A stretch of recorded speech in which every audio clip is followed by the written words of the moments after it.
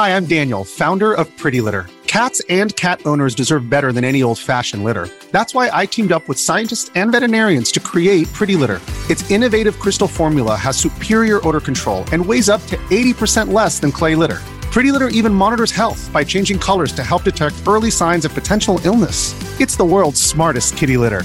Go to prettylitter.com and use code SPOTIFY for 20% off your first order and a free cat toy. Terms and conditions apply. See site for details.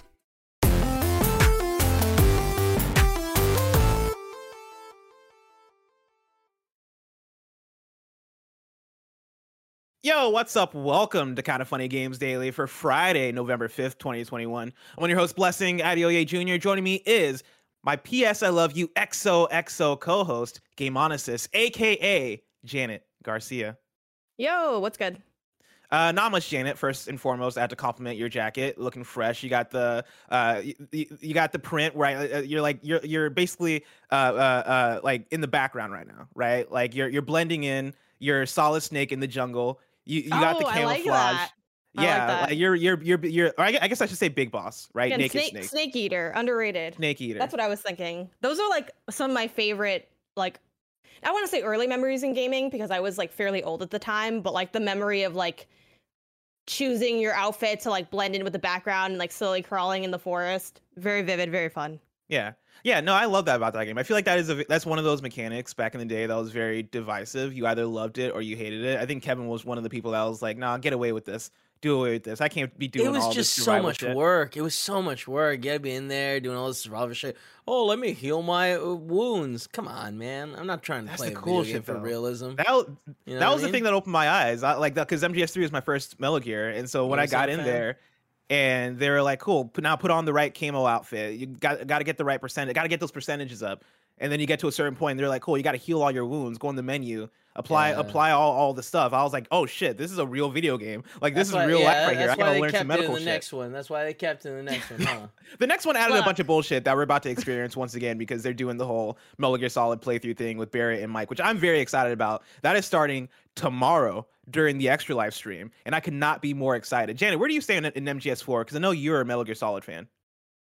I think I'd have to honestly go back and like replay it because I don't remember how much of it I actually played through. My strongest memories are like the first three because I don't know if I even did 4 and I definitely didn't do 5. So I've been wanting to do. How do you do the first 3 and not do 4?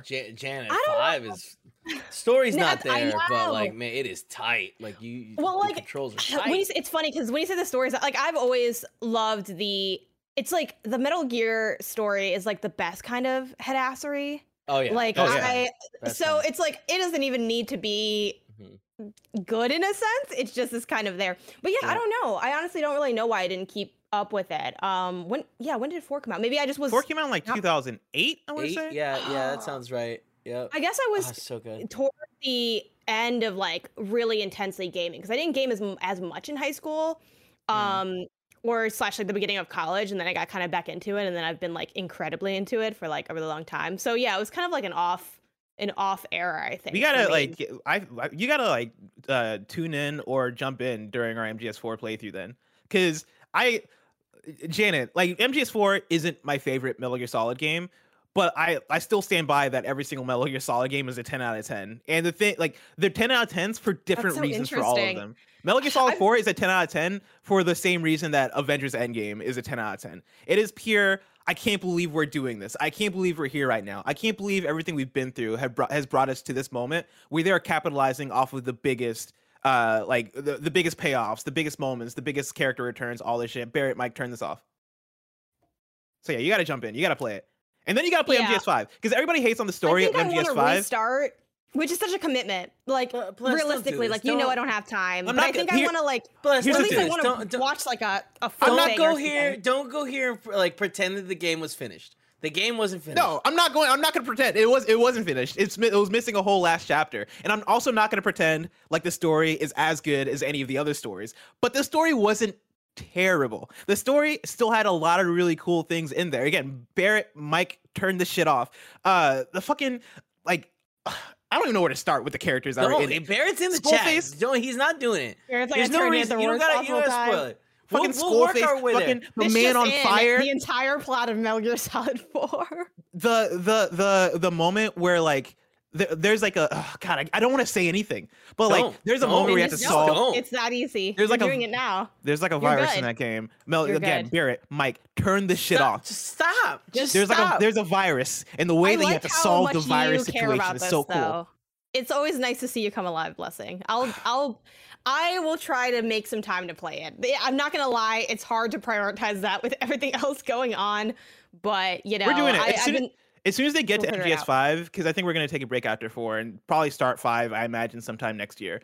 When we get to 5, we're doing a PS I Love You hashtag we played this. We're doing a full playthrough. Okay, I feel like if you have me play all these games from scratch, these big games, like you got to give me something here. I'm putting in all the legwork. Now, granted, you argue it's because I didn't do the work before, but I didn't have the job before, so that's a different story. Like, making a lot of sense. You got to give me Days Gone. You got to give me something here, Blessing. Like, I'm out here just putting in like hours upon hours just to give this take from like 12 years ago that most people aren't gonna like anyway. It's like, you gotta meet me halfway. You're gonna love MGS5. No, you're probably gonna love Horizon Zero Dawn. Maybe we'll see about that. Those are pretty good games. Yeah, those are some pretty good games. Janet, we're going to talk a lot about some really good games and some video game companies that make some really good decisions sometimes, other times not. We're going to talk a lot about Nintendo is what I'm saying, because today's stories include Nintendo improving Switch Online, Nintendo working on their next console, and more Nintendo news, because this is Kinda Funny Games Daily. Each and every weekday at 10 a.m. live right here on twitch.tv/kindafunnygames. We run you through the nerdy news you need to know about. If you're watching live, you can correct us when we get stuff wrong by going to kindafunny.com/you're wrong. If you don't want to watch live, you can watch later on youtube.com/kindafunnygames, roosterteeth.com, or you can listen later on podcast services around the globe by searching for Kinda Funny Games Daily. Remember, you can use Epic creator code Kinda Funny on all Epic Store and Epic in-game purchases like Rocket League and Fortnite to help support the channel. To be a part of the show, to patreon.com/kindafunnygames, where bronze members or above get to write in, and silver members or above get the show ad-free with the exclusive daily post show. Housekeeping for you, Extra Life is happening, like I said before, this Saturday. That is tomorrow from 11 a.m. till 11 p.m. That's going to be a bunch of games like Mario Party and Metal Gear, and a bunch of shenanigans like Nick and Andy possibly taking SATs. I don't know if we've nailed that one down yet. Me probably drinking a lot of whiskey and more. That's going down right here on twitch.tv/kindafunnygames. But you can donate and join the team right now by going to kindafunny.com/extralife. If you yourself want to play video games for an extended amount of time, right? 12 hours, 24 hours, 6 hours, however long you feel like, you can do it for a good cause. That is to support the Children's Miracle Network of Hospitals. Go to kindafunny.com/extralife to donate, join the team, and learn more. Thank you to our Patreon producers, Pranksy and Blackjack. Today we're brought to you by Honey, American Giant, and Credit Karma, but we'll tell you about that later. For now, let's begin with what is, and forever will be, the Roper Report. It's time for some news. We have 4 stories today. Baker's dozen. And Janet, it is a big Nintendo news day, which is why it's only appropriate that we have me and you, the current co-hosts of the Kinda Funny PlayStation podcast, PS Love You XOXO, to break it all down for the people. Because even though we love PlayStation, we're also some Nintendo fanatics. We love our Nintendo as well. And so, Janet, are you ready? PlayStation's closer to Nintendo than Xbox is, I think, for some reason, maybe. No, I think that's actually pretty right. You know, like, so this is the closest to 2 Nintendo hosts. We got this. Let's go. Let's go. Let's start with story number 1. Nintendo says it's still working on the concept and launch timing for its next console. This is Tom Ivan at Video Games Chronicle. Nintendo says it's still internally discussing the concept and launch timing for its next-gen gaming system. Or let me rephrase that. Its next gaming system. They did not say next-gen. In a management briefing following the publication of its latest financial results on Thursday, the company included a slide indicating its plan to release its next gaming system during the 2020s. It's used this slide before in previous presentations. After the briefing, the company commented on its plans for Switch's successor during a Q&A session, which was summarized on Twitter by Japan-based analyst and investment advisor David Gibson. Regarding its next-gen plans, Nintendo reportedly said it is still going through internal discussions on the hardware concept and launch timing, suggesting many significant details have yet to be finished. Additionally, Nintendo reiterated that it believes Switch is still in the middle phase of its life cycle, and that it's seeking a 6th year of growth for the platform, aided by the new OLED model and a diverse software lineup. Switch launched in March 2017, Switch Lite was released in September 2019, and the Switch OLED model launched in October 2021. Nintendo slated in May that investment in Switch's successor had contributed to a record annual research and development spend at the company. The company has previously said that making dedicated hardware to play its games on is central. Play its games on is central to its ability to create unique entertainment experiences.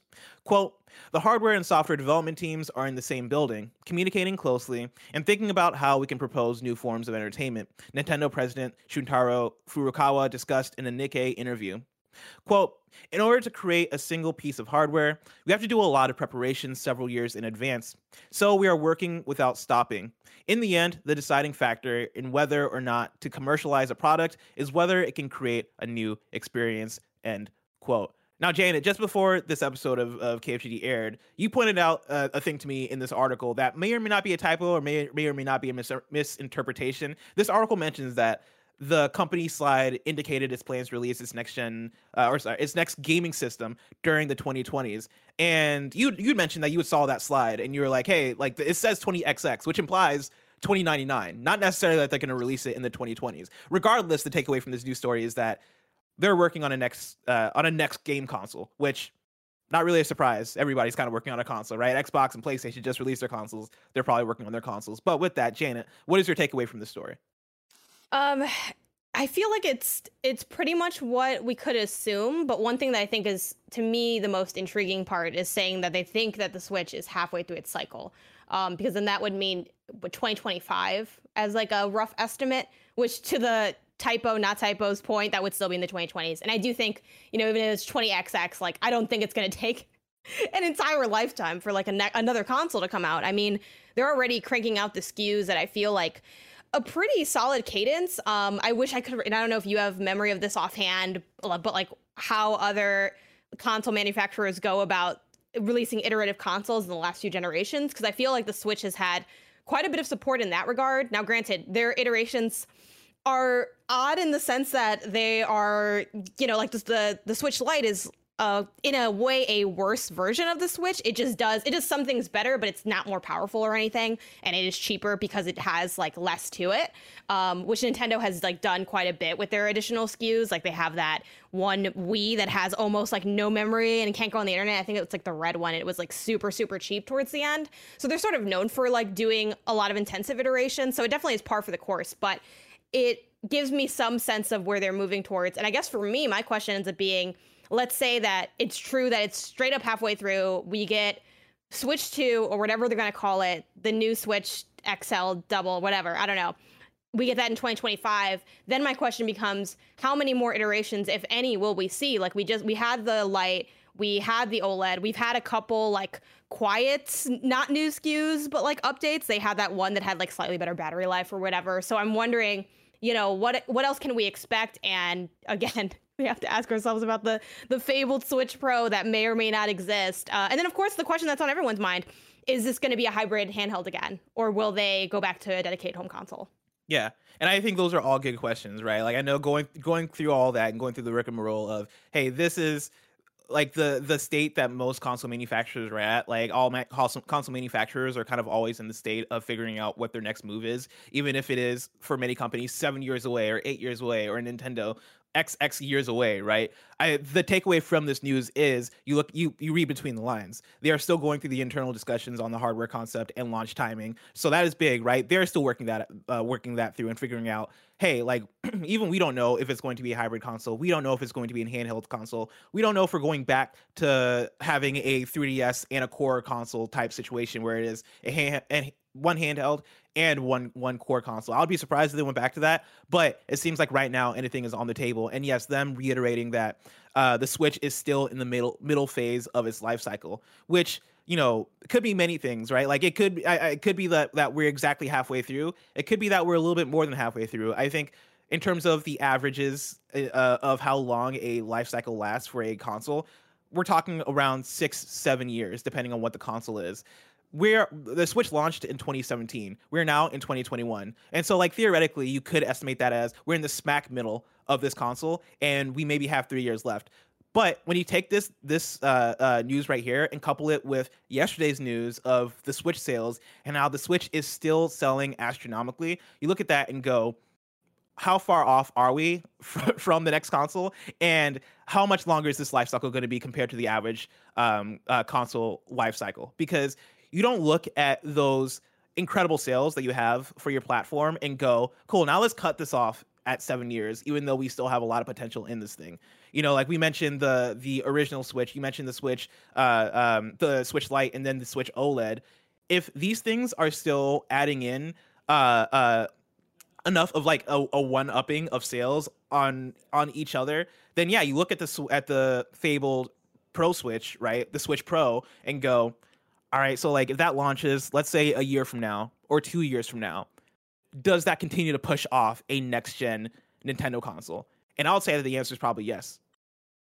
Yeah, I think too, something that's interesting, and it's so odd because Nintendo very much is playing their own game. And again, I think inherently in some ways, all the big three are competing with each other, but Nintendo's done the strongest zag where it's a little bit harder to make the argument that they're competing because they're like, are we? Because we don't have any of the hardware power that everyone else is sort of chasing. I think it's very clear that they're doing their own thing. But that being said, I wonder how much, if any, does the other consoles timeline maybe influence like what the next proper console SKU will be? Because I feel like they have the time to take too. Because personally, I felt like with the Switch, that was Nintendo's next gen. They would just jump. They're like, we're just going to abandon ship and we're just going on to the new thing. And here we go. So I think it makes sense to like, if they're willing to ditch something that isn't working, I think they might also be willing to keep something that is. And I feel like there's a little bit less of a rush because PlayStation and Xbox just barely got their new SKUs out, and they kind of like, not caught up to the Switch because they're way more powerful,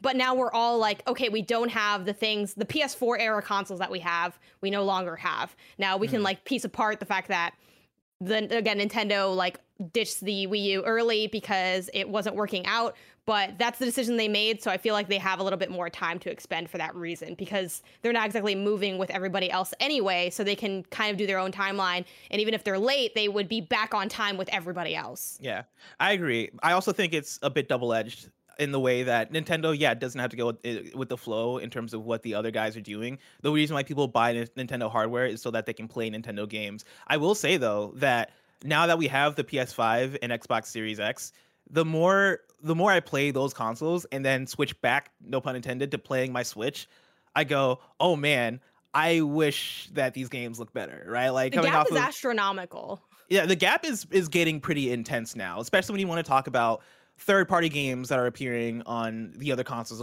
Again, people aren't necessarily buying the Switch for third-party games, but I think as you go, you're going to lose a lot of third-party support for the Switch because Ubisoft isn't going to look at Riders Republic and go, cool, now how do we make this run on the Switch? When their focus is making that game look great on the PS5 and Xbox Series X, right? Guardians of the Galaxy was just released on next gen, in previous gen. They don't want to, like, Square Enix doesn't want to look back at the Switch and go, now how do we make this work on this console? I'm sure that can still happen in certain instances, especially with cross-gen games, but that is a lot of work to make that happen, right? Video game development is hard, and to make things scale that dramatically gets difficult when the ceiling has become the next-gen consoles along with really high-end PCs. That becomes a really difficult thing to scale. So I think you start to lose out on that for a while, and you start to have just the general audience go, oh man, like I'm having fun playing X, Y, and Z game on Switch, but there becomes less of a reason for me to want to play it here versus play a similar sort of experience on next gen. It's become more and more of a complaint for me. Where late last year, I started playing the Zelda Breath of the Wild. What was the game called? Hyrule Warriors. Okay. Where I was looking forward to Hyrule Warriors a lot, mainly because of the Zelda Breath of the Wild aspect, right? And that game came out around the same exact time as next gen stuff. And so I was playing that game at the same time I was playing stuff like Spider-Man Miles Morales, and I was getting a look at things like Demon's Souls, and I was playing The Pathless. And these were games that ran on their fidelity modes, and more importantly for me, the performance modes that made those games run super smooth. And playing those games at the same time as playing the new Hyrule Warriors game made me look at Hyrule Warriors and go, oh, this looks ugly. Like, this does not look great. And that doesn't always take away from the gameplay, right? Like, I'm coming to the Switch to get games that play good, that are fun, and all these things. But I'd be lying if I was like, yeah, this isn't taking away from the experience. I think there's an element of technicality that you want from any of your games. Even the games that do go hard in art style, I think when you're playing those games and the frame rate sucks or the resolution isn't there compared to the other games that you're playing in your regular time, that leaves something to be desired. I mean, the fact of the matter is, like, we have to, like, as Nintendo fans, especially if you have other platforms, because obviously if you only have a Switch, it's like, well, you have no choice. This is the only thing that you can play on. But the fact that we have to literally always ask, but how does it run on Switch when there's a game that's released for all three or, you know, two of the three or whatever have you, or PC and Switch? You pretty much always have to ask. There's a few exceptions. You know, I know Unpacking is getting a lot of hype. A lot of people here really like that game. I think you said it was Roger's Game of the Year. I'm not too worried about that game because it's I feel pretty confident in something like that. But pretty much every other game, I feel like I have to ask. And when the Switch first dropped and everything was going down, I think, again, you're really right. Next gen from the other side of things really did sway me a bit, just because it is improving and it's only going to get better, and the gap is just going to become like so big that I don't know if they're ever going to be able to really bridge it, because they don't want to bridge it. They have the money to bridge it. They can do whatever they want, but they clearly have never cared about building really powerful hardware like that. But I'm at the point where, you know, back when Switch first came out, I'm like, I'll get everything on Switch if I can. I don't even care. I'll buy it again on Switch. I'll pay the Switch tax. I don't care if it doesn't look as good. And now I'm like, you know what? I've done that for a while. I'm tired. I don't want to do that anymore. So, like, I put out a tweet the other day that was like, hey, I want to get the Spyro Reignited trilogy. And I'm like, what's it like on Switch? And Kebabs from, you know, the community was like, here are the two screenshots. I'll let you be the judge. And it was the gap. It was so clear which one was the Switch version and which one was the PlayStation 4 version. And for a game like the fact that a game like that, I have to ask, and then also be disappointed that it doesn't run or look as good on the Switch, like, it's honestly kind of ridiculous. And I don't know, it just makes me a little bit worried about what the future of things looks like, because I love the Switch as a concept, and I would like to play more stuff on it. But one, there's not always stuff on there, and two, the stuff that is on there is usually really poorly done compared to the other ones. At the end of the day, does it matter because I have Mario? I guess not, but it's not a great feeling. Yeah, and I mean, this conversation is the reason I look at this specific part of the article where they mentioned that Nintendo stated back in May that investment in Switch's successor had contributed to a record annual research and development spend at the company, right? They're spending a lot of money trying to figure out what their next move is in the console space.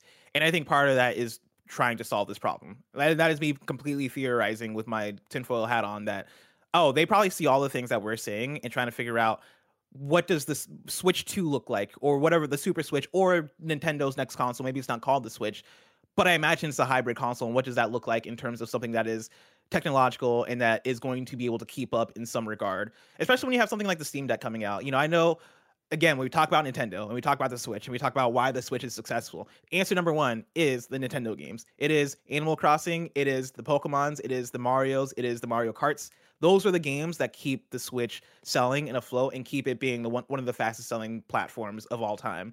I think the thing you have to, the thing for Nintendo is that I don't think you can rest on your laurels 100%. I think for Nintendo, that is their 70%. You know, I think the 30% does have to be third party and indies. And when the Steam Deck comes out, I think that will start to eat into that just a little bit, because I think the Steam Deck will have to work on branding and marketing and all these things that Nintendo already has down, right? Nintendo has that stuff on lock. You know, the gaming space is hard to outmarket Nintendo right now because they're literally Nintendo. My mom still calls whatever console a Nintendo. But on a technical, just a purely technical level, I'm excited for the Steam Deck because that means I'm going to be able to play so many games handheld that I wouldn't have been able to play before, or at least like in an ease of access kind of way. I'm sure right now I can find some sort of handheld way to play whatever PC game, but having it be the Steam Deck puts on another level of, oh, this is going to make it way easy for me to do this thing. I think that is going to speak to a bit of that audience who is playing, I guess the hardcore audience that is playing the Switch for the Switch games, but then also these third-party the indie stuff. I think the Steam Deck is going to speak to that audience. And I think with that coming out, and just with all the other offerings coming out around the console space outside of the Switch, you got to keep up. You got to find a way to keep up. And I think that is going to come in the form of a Switch Pro. And I think more importantly, that's going to come with a big step in the form of a next-gen Nintendo hardware. Yep. But Janet, I want to keep on this Nintendo train because, again, we have a lot of Nintendo news stories, and it's all coming from the same source because they had their annual report. And so let's jump into story number 2. Nintendo promises to improve and expand the Switch online service. This is Jared Moore at IGN. Nintendo has said that it'll continue to improve and expand on its Switch Online service, as well as its recently released premium expansion pack, possibly in response to the poor reception to its pricing in recent editions. As part of its latest corporate management briefing, Nintendo has stated that it will, quote, continue to improve and expand both Nintendo Switch Online and Nintendo Switch Online Plus expansion pack in order to provide services that satisfy its fan base. The pledge to improve comes shortly after the company experienced a rocky start to the launch of its premium expansion pack subscription service. The service, which launched last month, adds a new membership tier to Nintendo Switch Online that gives players access to an expanding catalog of N64 and Sega Mega Drive games, as well as paid DLC, currently in the form of Animal Crossing New Horizons Happy Home Paradise Pack. Despite taking some criticism over the launch of the premium tier subscription service, elsewhere in the briefing, Nintendo announced that it has seen an overall increase in the numbers of players subscribed to Nintendo Switch Online this past year. The publisher stated that the number of players accessing its online services has now exceeded 32 million, a figure up 6 million from this time last year. Janet, does that surprise you, and how do you feel about Nintendo saying that they're going to improve things on this? It lightly surprises me that the subscriptions have gone up. Yeah, I'm not really sure what to make of that. I mean, I don't necessarily think, especially if they are turning this report around, I don't think that's representative of the expansion pack work specifically, you know, whether positively or negatively. That kind of probably came in from before. Yeah, I'm not really sure, because there hasn't really been, maybe I'm trying to think of a game that would be driving that. If you can think of one, feel free to chime in. I know we had, Mario Party dropped again. I was gonna say, I think Mario Party plus Super Mario Party, specifically Super Mario Party adding online. Because that was this year, right? The online was this year, yeah. And the game launched, like a couple years ago at this point. And I think with that, combined with the pandemic, that probably boosted a lot of interest in Mario Party, Super Mario Party. They talked about it a little bit yesterday in terms of sales. And Super Mario Party has sold a lot of copies, way more copies than I would have assumed a Mario Party would have sold. Yeah, I'm not going to front. I'm probably going to buy Animal Party at some point. Yeah, and then there's also always there's always someone jumping in new to Animal Crossing, and even though that game, the multiplayer leaves a lot to be desired, there's still online things to do in that game, even if you're not doing the multiplayer. So, accessing like the design kiosk on the internet requires being online. So I guess it doesn't totally shock me. But if they said this was like a decrease, that also wouldn't have shocked, because then we could just be like, oh, well, the pandemic, the vaccines rolling out or something like that. So I feel like it's not too shocking either way. As far as improving, I'm glad that they have plans to continue to expand specifically, because as far as improvements, I think we can already imagine what that could be. I don't know if that's what that would be in terms of connectivity. Improving the online matchmaking in most games that they have is really convoluted.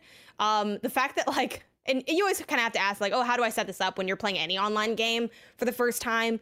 But with Nintendo, there's always a lot of layers going on, and the lag's really rough online. Even sometimes if you're hardwired in, the lag can be really rough.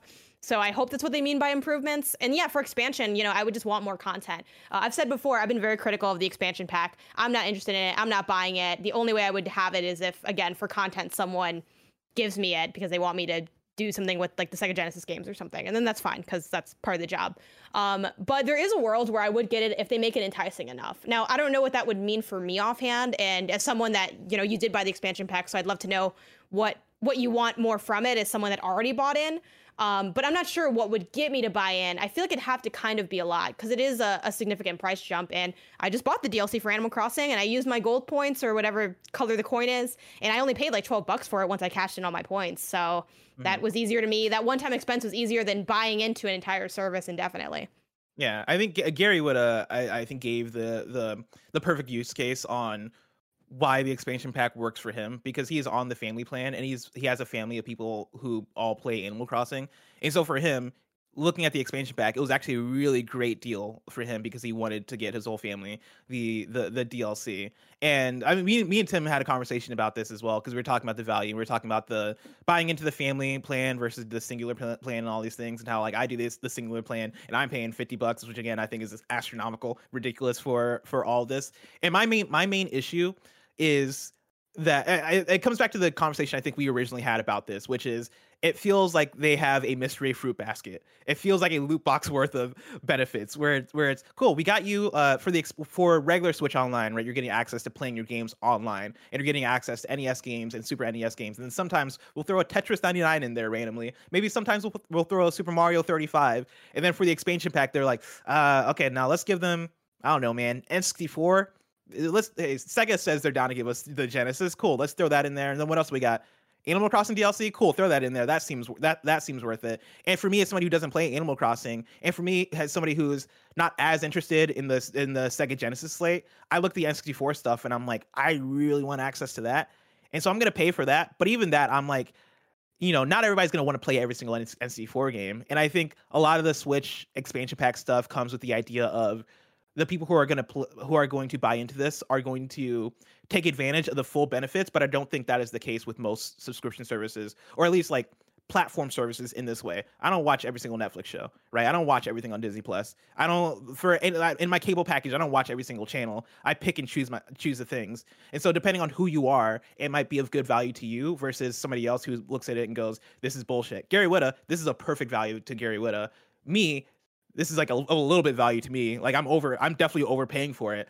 But I think it's definitely to each their own thing. But when you look at the numbers of 6 million up from this time last year, I think that makes a lot of sense, just given the fact that they've sold a lot more Switches in the last year. And with Switch sales, a percentage of those people are naturally going to buy in to Nintendo Switch Online. I think that combined with the recent years of software that support Nintendo Switch Online, or the games that you want to play online at least, right? You got Animal Crossing, which is going to sell alongside a lot of Switches this last year. You have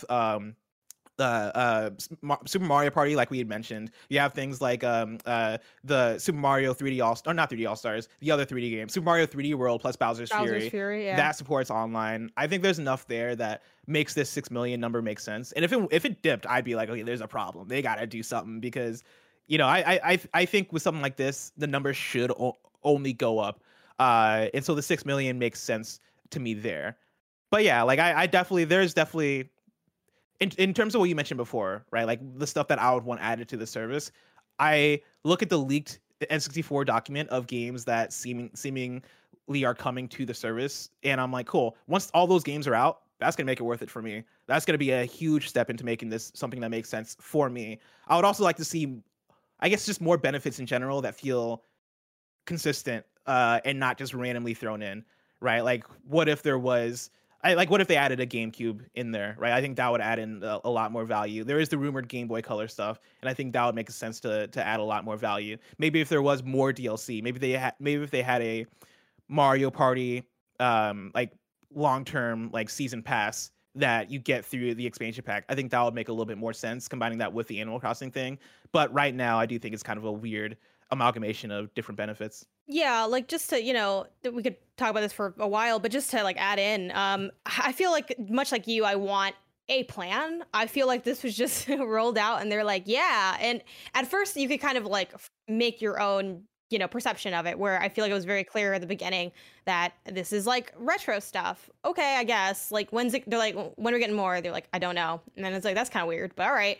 And then with this, the DLC, it really just throws like, not a negative wrench in necessarily, because there is value there, mentioning like Gary's situation and many others. Like there's plenty of people that play, Animal Crossing is so huge that I think that's definitely one of the reasons that they put that in there, because someone can look and say, oh, well, I can just get this and I'll have the DLC instead of buying it. And mathematically, it is cheaper in some regards, depending on, there's some mathematical scenarios where it is cheaper to do that than even buying the DLC if you're already paying for online anyway and you have a family plan, et cetera, et cetera. But yeah, I just want a theme.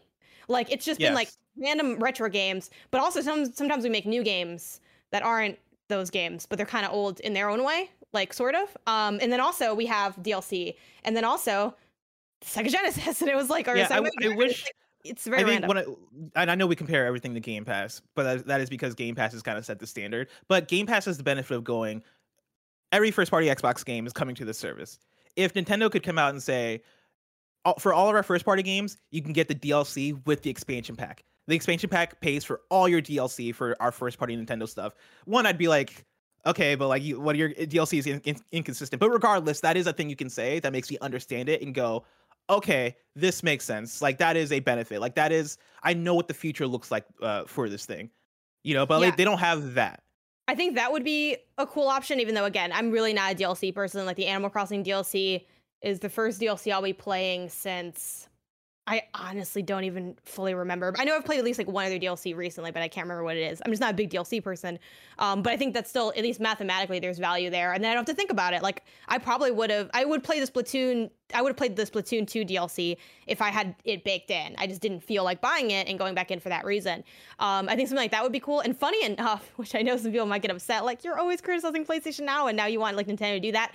I think Nintendo, again, they have such a powerhouse of nostalgia, and not just nostalgia, but a lot of those games straight up good. That's the thing. Everyone has nostalgia. Who has quality from that nostalgia? Not many. It's very hard to do for many reasons, but there are so many old Nintendo games that still like hold up design-wise today. Is a fantastic playing game today. Like, it is like, going back to it, I'm like, this is really fun still. So I want, like, oddly enough, like, I think a little bit, but then even PS Now is a little bit weird because it's like old stuff, but then sometimes it's like new stuff, but like very, very old. Or like Last of Us 2 is here, and that's kind of random. But I think looking a little bit at what they're doing and investing in that back catalog, because even though it's kind of BS that we don't have Virtual Console again, obviously that ship has sailed, so it's time to let it go. I'll just at least pay to rent all of those games. Like, if we had the kind of expansive, like that, I think that would be, that would get me in. If they had like any form of that kind of expansiveness where they have like, okay, we're redoing it. We have X amount of games from each like console, or this is the rollout where we're adding at this cadence monthly, this thing, we're gonna, you know, agree to put out, you know, X number of just new like fun random games like the Tetris 99s of that. And then we have the first part, like that would be, I think, immense value if they did any form of that, even if it's not the entirety of the back catalog. But again, I want a plan and I want a consistent cadence. It is, you have these, like, it's like the fact that they'll randomly drop like 4 or 5 and not just consistently put out even just one a month. Like, it's so odd that you're paying for something and you have no idea what you're paying for. Yeah. And I think that's kind of weird. It's like throwing money into a mystery box almost. Yeah. But not like a fun one, like the Smash Ultimate thing where they're like, you can buy them individually, or like, because that you knew what it was. It was fighters. Who's it going to be? That's part of the fun. Yeah, exactly. This is like, what is it? Is it a really good N64 game, or is it like one I've never heard of because no one cares about this? Hey, every N64 game is a good N64. I'm not gonna say that. That's me joking. That's me being like, I love the N64, but I definitely feel where you're coming from. But let me tell you about where you can get some value, Janet. If the N64 online stuff or the expansion pack isn't enough value for you, let me tell you about patreon.com/kindoffunnygames, where you can go to get the show ad free. And speaking of ads, let us tell you about our sponsors. This episode of the podcast is brought to you by Honey. It's time to start thinking about what you're going to get your friends and family for the holidays. And don't be stingy this year. That's okay. I have a little magic that'll bring some extra cheer this year. It's a little thing called Honey. Honey is your personal online shopping assistant. It scours the internet for promo codes and applies the best one it finds to your cart. And Honey supports over 30,000 stores online. So imagine you're shopping at your favorite site, right?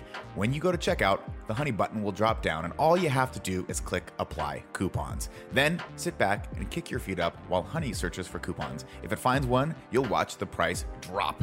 We love Honey very much here. Kevin uses it for everything that we buy here for Kind of Funny because we like deals and we like to save money, and you should too. If you don't already have Honey, you could be straight up missing out on free savings. It's literally free installs in a few seconds, and by getting it, you'll be doing yourself a solid and supporting this podcast. We'd never recommend something we don't use here at Kind of Funny, so go over and get Honey for free at joinhoney.com/games. That's joinhoney.com/games. We're also brought to you by American Giant. Let's be honest, since we're all thinking about it, buying gifts during the holiday season is stressful. It's all about tearing your hair out, trying to find the perfect gift, spending a boatload of money, keeping secrets from your loved ones, and resisting the temptation of the classic gift card cop-out. But there's one thing that everyone loves, a good hoodie, especially now when stylish comfort is essential. So get everyone on your list, and maybe even yourself, a classic full-zip hoodie from American Giant. Gia loves her hoodie. She swears by it. Tim's used American Giant hoodies. He loves the quality of them. You should too. American Giant is about the journey, not just the destination. They're obsessed with the details from start to finish, so they use the best quality materials and support local manufacturers and workers. Slate called their hoodies the greatest hoodie ever made, so find out why. Explore American Giant's collection of durable essentials at american-giant.com. And You can get 20% off when you use code KFGD at checkout. That's 20% off at American-Giant.com, promo code KFGD. We're also brought to you by Credit Karma. If you've ever felt overwhelmed when it comes to handling your personal finances, you're not alone. And Credit Karma is here to help you make those big calls with more confidence. Whether you're refinancing credit card debt or paying for an upcoming expense, Credit Karma uses your credit data to show you fresh personal loan offers that are personalized just for you. It's totally free and easy to sign up for a Credit Karma account with no effect on your credit score. Credit Karma will even show you your approval odds so you can choose offers that you're more likely to get approved for and apply with more confidence. On Credit Karma, you can check out multiple loan offers side by side with easy to compare estimate terms to make sure you get the best deal. And once you've got a loan, Credit Karma will help you track your progress as you pay off your debt and even let you know if you can refinance and save. Ready to apply? Head to creditkarma.com/loan offers to see personalized offers with your approval odds right now. Go to creditkarma.com/loan offers to find the loan for you. That's creditkarma.com/loan offers. Story number 3, let's continue on talking about Nintendo. Nintendo isn't ruling out acquiring companies, but will prioritize investing in its existing studios. This is Jared Moore at IGN. Nintendo has said that it won't rule out acquiring new companies in the future, but has stated that it is currently prioritizing investment in existing studios. As part of a recently published company management briefing, the one we've been talking about this whole episode, Nintendo spoke about its investment strategies going forward and how it'll look to spend in the future. The publisher noted that due to the success of the Nintendo Switch exceeding its expectations across the last few years, it has been left in a position where it's able to, quote, reconsider how to most effectively utilize its cash in a variety of strategic and meaningful ways, end quote. With money to invest, the company says that its mid to long-term plan revolves around 2 broad areas: building software assets and developing ways to expand its relationships with consumers. Where those software assets include games, Nintendo has stated that its, quote, first priority is to organically expand its own organization to continue Nintendo's creative culture, end quote.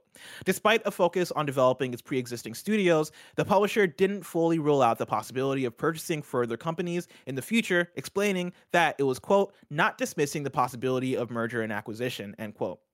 While rival publishers such as Sony have been increasingly active when it comes to buying up various smaller studios across the industry, Nintendo has opted to stay far more reserved in its approach.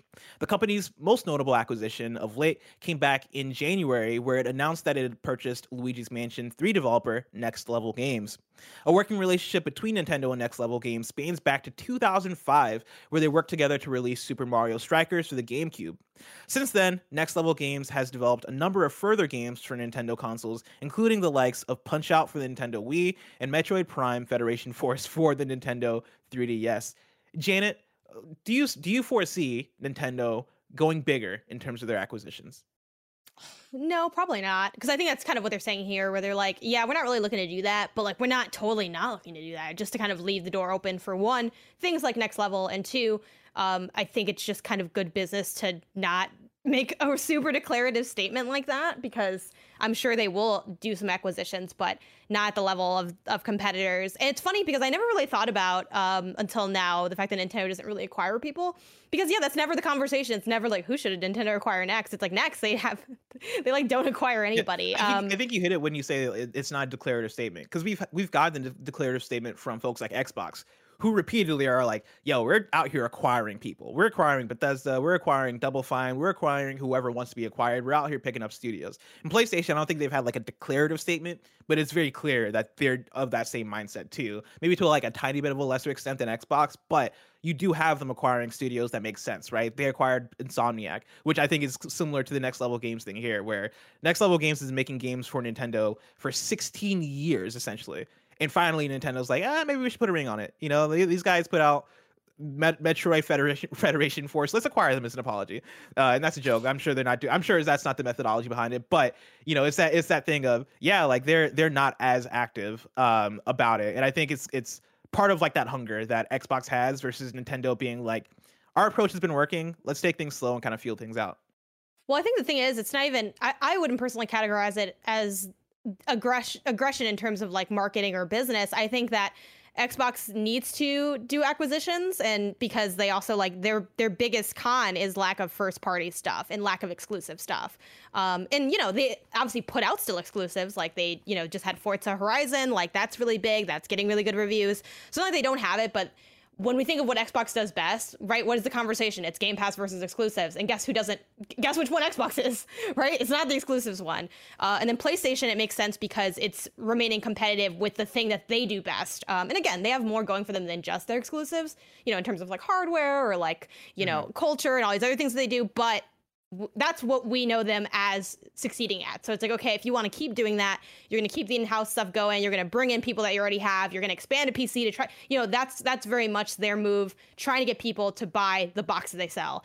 Nintendo is like, Blessing already said it. People want Mario. We're going to keep working on making good Mario games, making like good other like in-house like IPs that we have. And occasionally there are those other acquisitions, but unlike a lot of other companies, they have like such incredibly long standing IPs that have not gotten stale. Again, very impressive that they're able to do that. The fact that Donkey Kong is still good, like that's insane. Like, you don't even have to look at like Mario specifically, which is another like amazing example of that. But yeah, they have what so many, and again, I'm not trying to like kiss Nintendo's ass because I think they do have plenty of room for growth. I mean, we just talked about our last news story, right? Plenty of news, or plenty of room. Exactly. But like they have so much of what other companies are striving to have. Like to have an IP that's such a powerhouse for so long, that has so many great games. Again, not to say that every single Mario game or every single Donkey Kong game is incredible or anything, but so many of them are still fresh and innovative, and they have like, and they do so much in that front. If anything, I think one of the criticisms is a little bit of them maybe not branching out a bit more, but I think them doubling down on the thing they do best totally makes sense, and I'm down for it, because what are Nintendo fans mostly asking for? When are we going to re-see this IP that we already know that we love, more so than I think new stuff, even though I love new stuff and Splatoon's awesome. Yeah, I think in the business of Nintendo, with where they're at in the Switch, again, the Switch is a record-selling, like a fast-selling console. They have like, I forget the exact number. I think it was 93 million, kindafunny.com/you're wrong. With that, and that combined with the attachment rate that we've seen, looking at how Mario Kart 8 Deluxe has sold like 30 million something units, right? Looking at how well Animal Crossing is selling, I think Nintendo looks at that and goes, what is our next move? And I could easily see that move being, cool, let's find the studios that make sense to continually make our IPs like hit that level of success, right? Like we don't have a, like Star Fox, for example, is one that we're kind of sitting on. The last Star Fox game didn't hit the way we wanted it to hit. Cool. Let's focus on the IPs that work. And maybe now that the IPs that work are hitting that level, let's revisit stuff and try to make it work. What if we did have a new studio or a different studio work on Star Fox and try to make that work, right? Like what if we had a different studio work on Earthbound or some shit, or even if it is like another spin-off Mario game? I think there's a lot of room for how Nintendo operates, especially when we talk about the way that they treat Mario, the way that they treat their top franchises as, hey, like not only are you going to get a Mario, like a 3D Mario, you're going to get a 2D Mario, you're going to get a Mario Party, you're going to get a Mario Kart. What if we had that same thing with like a Zelda, right? Or what if we had that same thing with a Donkey Kong? What if we did go for a 3D Donkey Kong game or some shit? Which is like, I believe that was the word we were talking about around E3. I think that could work. And, looking at the statement in the article of we're developing ways to expand, or they're developing ways to expand their relationship with consumers. And then also talking about how the first priority is to organically expand our own organization to continue Nintendo's creative culture. I do think that does speak to acquisition and expanding like the amount of studios that you work with. But I still think that it's not going to be compared to what PlayStation and Xbox do. I think Nintendo is very, very conservative with how they operate and very conservative with how they treat their own IP.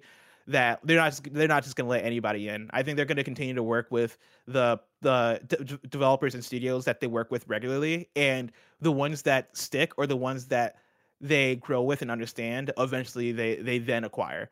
And so I think you're going to see a lot more situations like how PlayStation did with Insomniac, where Insomniac has been working with PlayStation for a while and then acquired them. I think you're going to see a lot of that with Nintendo as well. I think the Next Level Games thing speaks to that, and I wouldn't be surprised if it was more stuff like that as opposed to, hey, we acquired the Celeste developer out of nowhere, right? Or we acquired random indie studio. I don't necessarily think that's Nintendo, but Yeah, I'm totally down with them acquiring new studios because I want to see more Nintendo games. I think I think there's a lot of room for them putting out more games in a single year, because I think one of the things that I could say about Nintendo in terms of their software output is there sometimes are those lulls. I think last year with Animal Crossing was a big one, where Animal Crossing was the big game in spring 2020. And then we got things like Paper Mario in the summer, and then we got Hyrule Warriors later in the fall, and like some other games here and there. But it wasn't really a heavy Nintendo year. I think you want to fill that out a bit more. Yeah. Janet, let's round out the Roper Report with story number 4. A break from Nintendo. Forza Horizon 5 will add an on-screen sign language interpreter, and I think this is really cool. This is from Adam Bankhurst at IGN. And Kevin, I have a video that you can pull up as I go through that is at the top of the article in the doc. Forza Horizon 5 contains a lot of wonderful accessibility features to help make the game as inclusive as possible. And a post-launch update will add another great one, an on-screen sign language interpreter that will sign either American Sign Language or British Sign Language during the game's cinematics. As detailed in an Xbox Wire blog post and an accompanying video about Forza Horizon 5's accessibility features, the interpreter will appear in a picture-in-picture display near the bottom of the screen, and either ASL or BSL can be chosen depending on the player's preference. Kevin's showing it right here. You will have to scroll a bit toward the end. It should be one of those links that should have taken you right to the thing, but maybe not. But seeing it happen visually is really cool, because you just see like a person pop up like in like the bottom of the screen and they're signing to you. And I think that is a really cool, and yeah, here it is. It's really cool. And it feels like such an extra step in terms of making good accessibility. I've not seen anything like this before in a video game.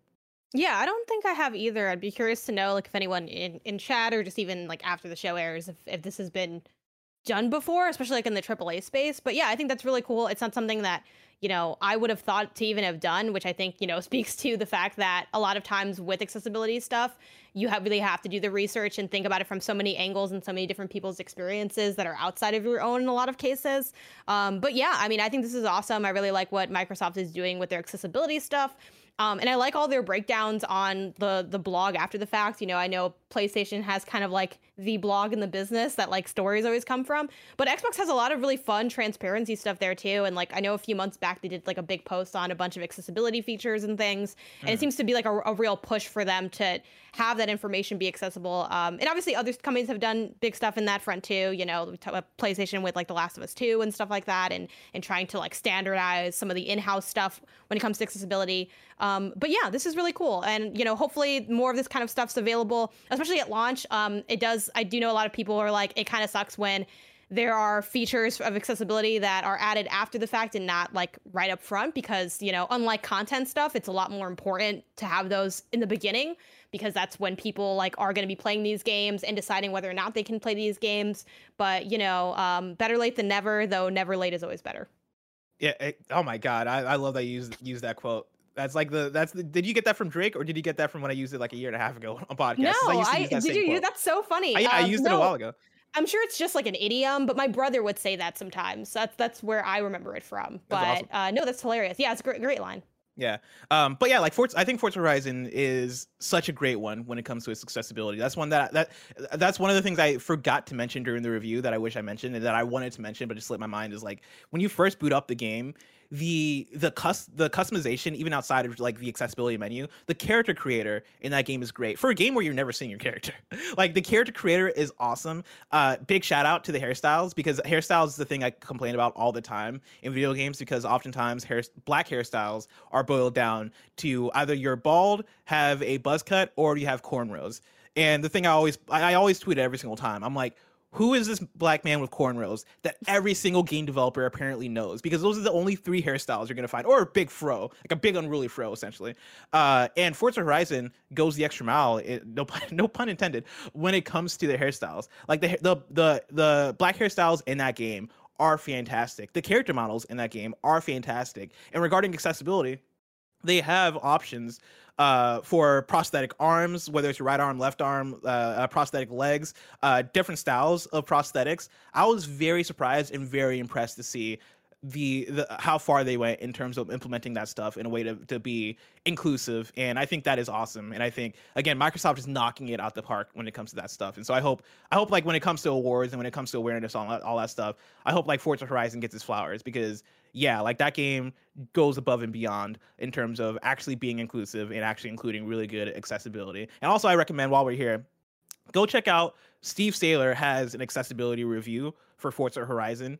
Go check it out, because Steve Saylor is someone that plenty of people know, of course. Like, he's been on plenty of Kind of Funny content. He does the good work. He does amazing work. He does he reviews stuff specifically with that in mind, which is important for so many people, that he's able to see it through a view that many of us aren't able to see it through, right? Because many of us aren't living that life. Many of us don't have the same abilities to see that stuff and like understand how that stuff is implemented in games.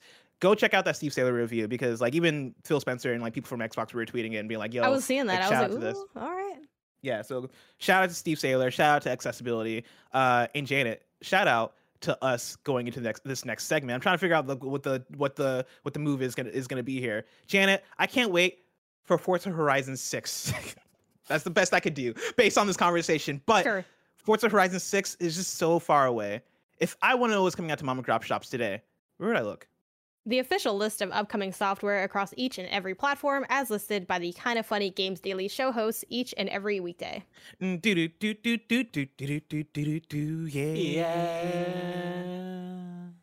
Out today, we got Call of Duty Vanguard for PS5, PS4, Xbox Series X, Xbox One, and PC, Mobile Suit Gundam Battle Operation Code Fairy for PS5 and PS4, Air Stunt Racing for Switch, The Gardener and the Wild Vines for Switch, The Prince of Landis for Switch, Fast and Furious Spy Racers Rise of Shifter for Switch, Enodia for Switch, Still Stand for Switch, Circa Infinity for Switch, Pixel Heroes Megabyte and Magic for Switch, Destructivator SE for Switch, Omnom Run for Switch, Emergency Driver Simulator for Switch, and then Let's Build a Zoo is out today for PC. Remember, we got an NVIDIA GeForce update for you. We've partnered with NVIDIA to keep you updated on all the latest GeForce RTX additions to all your favorite games, from ray tracing to NVIDIA DLSS to NVIDIA Reflex. NVIDIA DLSS is now accelerating performance with uncompromised image quality in over 120 games and apps, with even more being added every month, including Call of Duty Vanguard. That includes Reflex and DLSS in-game at launch. New dates for you. Pro Basketball Manager 2022 is coming to Steam November 16th. A new book date, or let me rephrase that. There's a new book that has a date to it. It's a book called The Far Shore, Indie Games, Super Brothers, and the Making of Jet. That is available on November 30th. Tactical game No Plan B blasts into Steam Early Access on December 1st. Next, Space Rebels comes out November 17th, and then Siege the Day arrives on November 11th. Janet, remember, people can go over to kindoffunny.com/you'rewrong, where they can write in, let us know what we got wrong, as we got it wrong, so we can correct it for those watching later on YouTube and listening later on podcast services around the globe. And let's see here. We got some you're-wrongs from, a bunch of you're-wrongs from yesterday. Yeah, I don't think happening though. Look, MCG writes in and says, for Nintendo Switch, Marvel's Guardians of the Galaxy cloud version is out right now, which is something we talked about a little bit. I think I mentioned Guardians of the Galaxy in regards to the games running on Switch. And so good to point out that Marvel's Guardians of the Galaxy has a cloud version that is apparently out versions, now. Man. Those cloud versions. Have you tried any of them? Have you? Maybe I should try just so I can like more authentically complain about them. I'm not that interested, but I probably should at least see what's going on over there. Yeah, I played the Control cloud version on Switch for like 20 minutes. I was like, why am I doing this? I have this on console. Was it bad? Because, yeah, was it bad though?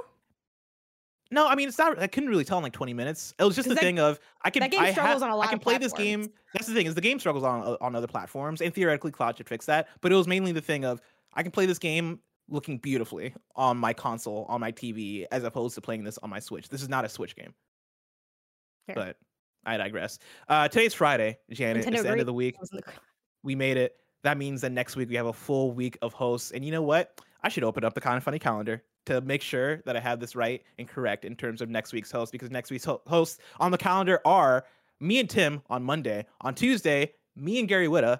Wednesday, Tim and Andy. Thursday it's Tim and Tamora for Tim Tam Thursday. Then on Friday, it's me and Janet. We're back at it like a bad habit. After this, if you're watching this live on Twitch, is Riders Republic and Forza with me, Mike, and the community. If you want to catch that stream later, you can, of course, subscribe to youtube.com/kindafunnyplays. Remember, this has been Kinda Funny Games Daily, each and every weekday, live right here on twitch.tv/kindafunnygames. We run you through the nerdy news you need to know about. We have a Patreon post show for those that are subbed at the silver level of patreon.com/kindafunnygames. So stick around for that. Otherwise, until next time, Game Daily.